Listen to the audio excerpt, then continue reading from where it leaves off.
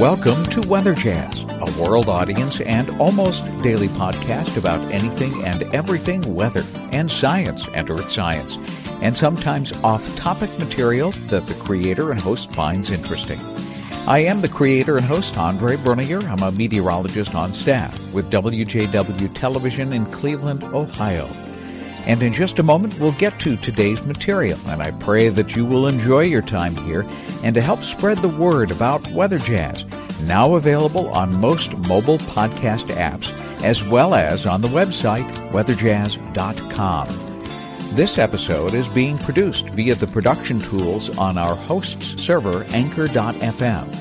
And if you've ever thought of starting a podcast, take a look at Anchor.fm. They make it easy, and best of all, it's free, just like this podcast, Weather Jazz. This is episode number 55 for Valentine's Day, February 14th, 2019. It is a Thursday, and about a week ago, I released a podcast whose title was Dense Fog, and we even brought some special sound effects like this one.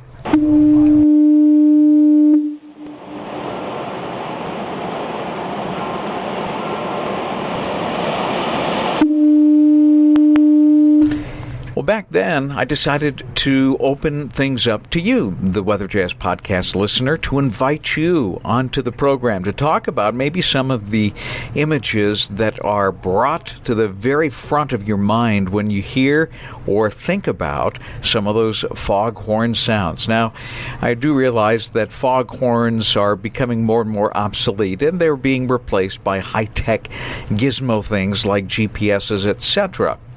And all of those things are very good things. But there is something about that foghorn from days gone by, even in the Cleveland area, that some of you said, yes, I remember that. We'll get to some of those in just a second. Before I do that, because it is St. Valentine's Day, I wanted to share with you a note from Rose Moore, who is a frequent listener to Weather Jazz. And she says, in today's email bag, for your Valentine podcast, you discussed the Valentine storm of 1940. I am not among the listeners who can tell you what the weather was like Valentine's Day 1940. I can only say that that day was 6 months before I was born. Looking back, I'd say my parents had probably just learned that they would be having a third child, me. Mom and Dad stayed very much in love right up to the day of Dad's death. We kids would smile to see them take their brief daily walk, just the two of them, around the neighborhood, always holding hands. This was but one of the small everyday things that led us to see what true love and devotion can and should be. What a sense of security it gave us kids, and what an example for us kids to follow when we were grown. And it seems we did. That was from Rose Moore, Concord Township resident, who is a frequent listener and a frequent contributor via our Weather Jazz mailbag. And if you ever want to send me an email, it's simply weatherjazz@yahoo.com. Well, last week I mentioned that it would be great for anybody who had a memory of a foghorn and would think of some really fun things to let me know about it. So we had two interviews that I'm going to treat you with right now. The first one comes from Greater Cleveland, and it is resident Al Podboy, and he's from Aurora, but he can remember visiting his grandmother's place right up against the lake shore. From here, I'm going to let him tell the story. Here's my conversation with Al. Well, Al, thanks for joining us this evening on Weather Jazz, and I wanted to get a pool of people in on this particular episode, not necessarily for the scientific aspect of it, but also the romantic aspect or the sentimental aspect of foghorns. And you immediately emailed me, and I'm just going to have you pick up the ball here and tell me what you remember about hearing the foghorn right here in Cleveland. Yeah, Well, my grandmother's house was on Park Grove and Lakeshore Boulevard. And, at that time, it was the biggest house I ever had seen. Okay, when I went back and looked at it within the past week, it wasn't quite as large as I remembered it. Mm-hmm. But, she would have my brother and I infrequently stay over overnight at her house, and their spare bedroom was upstairs, and it was sometimes a little scary for my brother and I, but Sure. we would be sharing the bed, sleeping upstairs, and I just remember the sound of that foghorn. And when you played it on your segment, on television, and I heard it, and it just brought back a flood of memories. Mm-hmm. Mm-hmm. Growing up in the Park Grove, Lakeshore Boulevard area, I had to go back and go see the old neighborhood.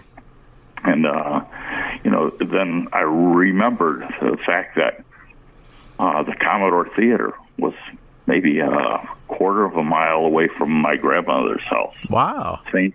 Jerome's was just a little bit further. Mm-hmm. And how we used to be able to just walk freely to all of these places. Right. Mm-hmm. I remembered playing out in her yard and hearing the paper rags man go by with his horse-drawn cart. Oh, my. This was in the 1950s, and when you'd hear him, I could remember his voice then, going paper rags, paper eggs, paper eggs, and watching him go by, and just the thinking about the recycling that they did then, right? Sure, getting the paper and the rags, and you would pick this stuff up and they'd recycle it. So it was an environmental issue, too, back then. Sure. Now, not to date you then, but I think you're pretty much giving it away. You must be in your 60s then. Well, a little older than that. I'm okay. 72 now. I just had a birthday. Fantastic. Well, happy birthday to you. Well, thank you. But so that was probably, maybe early to mid-50s. Mm-hmm. Right. And, but all of these things came back just from the sound of the foghorn that you played. Okay. That's an amazing thing. Now, the sound that I played, was that similar? Did it have a different tone to it, or was it? Yeah, well, it was very similar. Mm-hmm. It differed a little bit, and and thinking about it, I knew the foghorn was out on the lake, right? And her house was very well within a quarter of a mile of the lake, but it had to be out at the 5 Mile crib. Mm-hmm. That had to be where the sound was coming from, so that could travel all the way across, that space, and it was amazing. And then the freedom we had as kids, what it triggered, we could walk to the theater, we could walk to church. If we really were adventurous, we could walk to Euclid Beach. Mm-hmm. That's right. And, I remember those times as well. So it's interesting that, and those memories are all good memories then that the foghorn musters up for you.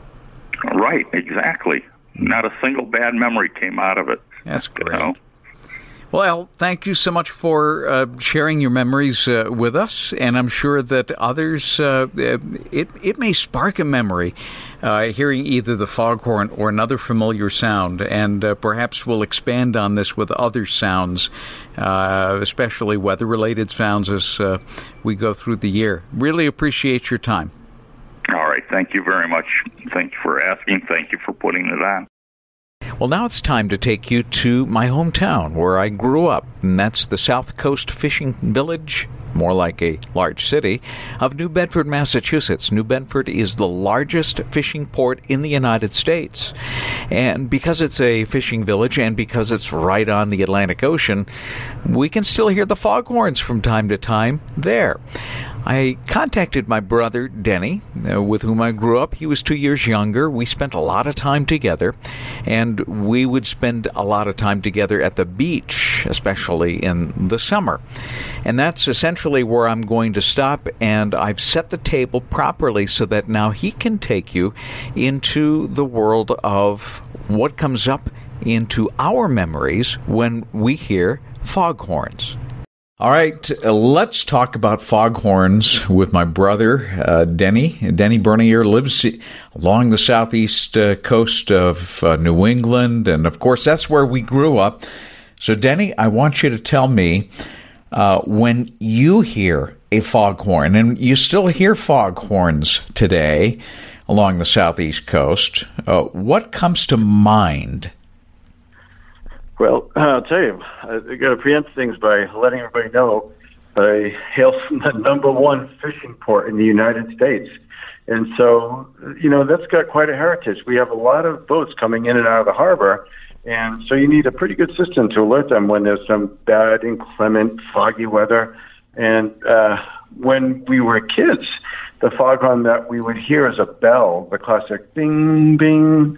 And some radio stations on Cape Cod use this as one of their call signs when they we release the number that they are at, 103.5 WQRC or whatever it may be.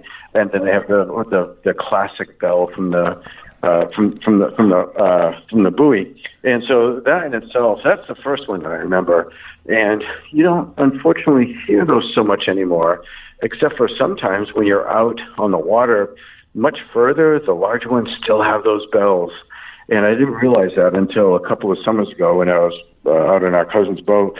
We were going by when I heard it, and it instantly brought me back to at nighttime, sometimes hearing that off into the distance with a considerable fog. The fog seemed to carry that sound, and it's just a beautiful and heartwarming sound when you're coming in. When you live on the ocean, you're familiar with it, and it's a beacon that actually guides the sailors, the mariners, and so it's a great sound for them too as well, because they're being guided by that. So it's kind of symbolic when you think about it. Nowadays, it's been replaced by more of an electronic sound. Now, that being said, I don't think it was electronic to begin with. It must put through a speaker, because it's more of a booping sound. Sounds funny, but it's more like a boop, but it's a soft noise. And even that I can hear from my home now when it's a foggy night or a stormy night. It'll carry with the wind. And once again, a very comforting sound, just knowing the ocean is out there, and these navigational beakers are guiding the mariners out there to a safe shoreline. It's difficult to explain unless I think you were brought up with it, because a lot of people when they hear it for the first time have no idea what it is, of course, if they're from a non-coastline area. But it's just warm and endearing, and just such a beautiful sound. One of the most represented sounds of the mariner or the maritime. And I feel blessed to have that in my own backyard. Yeah, it's interesting that some people have mentioned that the sound is both mournful but comforting all in the same time. It has that mournful sound to it, but whenever they hear it, they think of the comfort that it brings, because A, it's keeping the mariners away from a rocky shoal, like warning, there's fog, you can't see the rocky shoal, don't move this way. And B, there's a comfort in that protective sound of the foghorn. Now, the second sound that you recall, I still remember from our time at Sconnecut Neck as kids playing in the sand, and it would be a bright sunny day, but pretty soon it would start getting hazy, and then off in the distance we would hear that familiar, almost mournful boop sound. And you're right, the fog particles and the water and the moisture tends to propagate that sound, so you could hear it much farther than you would on a completely clear day. If they sounded that thing on a clear day, we might not hear it. Yeah, because it carries that sound. Yeah, it's funny. It is kind of a mournful sound when you kind of put it that way. I never thought of it that way, but it's just something that we grew up with. So I never really took it as that until you mentioned it, and that respect. I'm like, I can see how people would think that. But pretty cool stuff. It's stuff that you take for granted growing up until we start talking about it like this. And it sounds simple, but it's all about the simple things and the wonderful things about living by the ocean. My guess is that you never realized that fog could have a romantic edge or flavor to it. And so it does, at least for a lot of people. Then again, some people may prefer to be holed in during a big snowstorm or a rainstorm. Some would prefer the warm breezes of a September-like or early spring-like day, while others would think it kind of cozy to be wrapped by an atmospheric fog. Hope you enjoyed this podcast. I hope you enjoyed this podcast episode. Certainly very different, a little deviation from the norm. I was saving this for a special occasion, and I thought tonight would certainly qualify as, well, because it's Valentine's Day, fog can be romantic. Have a great night, everybody. Stay safe. I hope you've enjoyed listening to this podcast today. And if you're listening via a mobile podcast app such as Breaker, Overcast, Google Podcast, or iTunes, among the many that are out there, remember to subscribe to Weather Jazz so that you'll automatically download the new episodes as I am able to upload them. And please take a moment to offer a review, and every single one of those reviews helps to get the word out. If you'd like to contact me with a question, a comment, or program idea, I look forward to hearing from you. The best and the fastest method is via email. My email address is simply weatherjazz@yahoo.com. WeatherJazz and weatherjazz.com is copyrighted, and the Weather Jazz signature is a registered trademark, all rights reserved. I look forward to being with you soon with a brand new episode right here on Weather Jazz.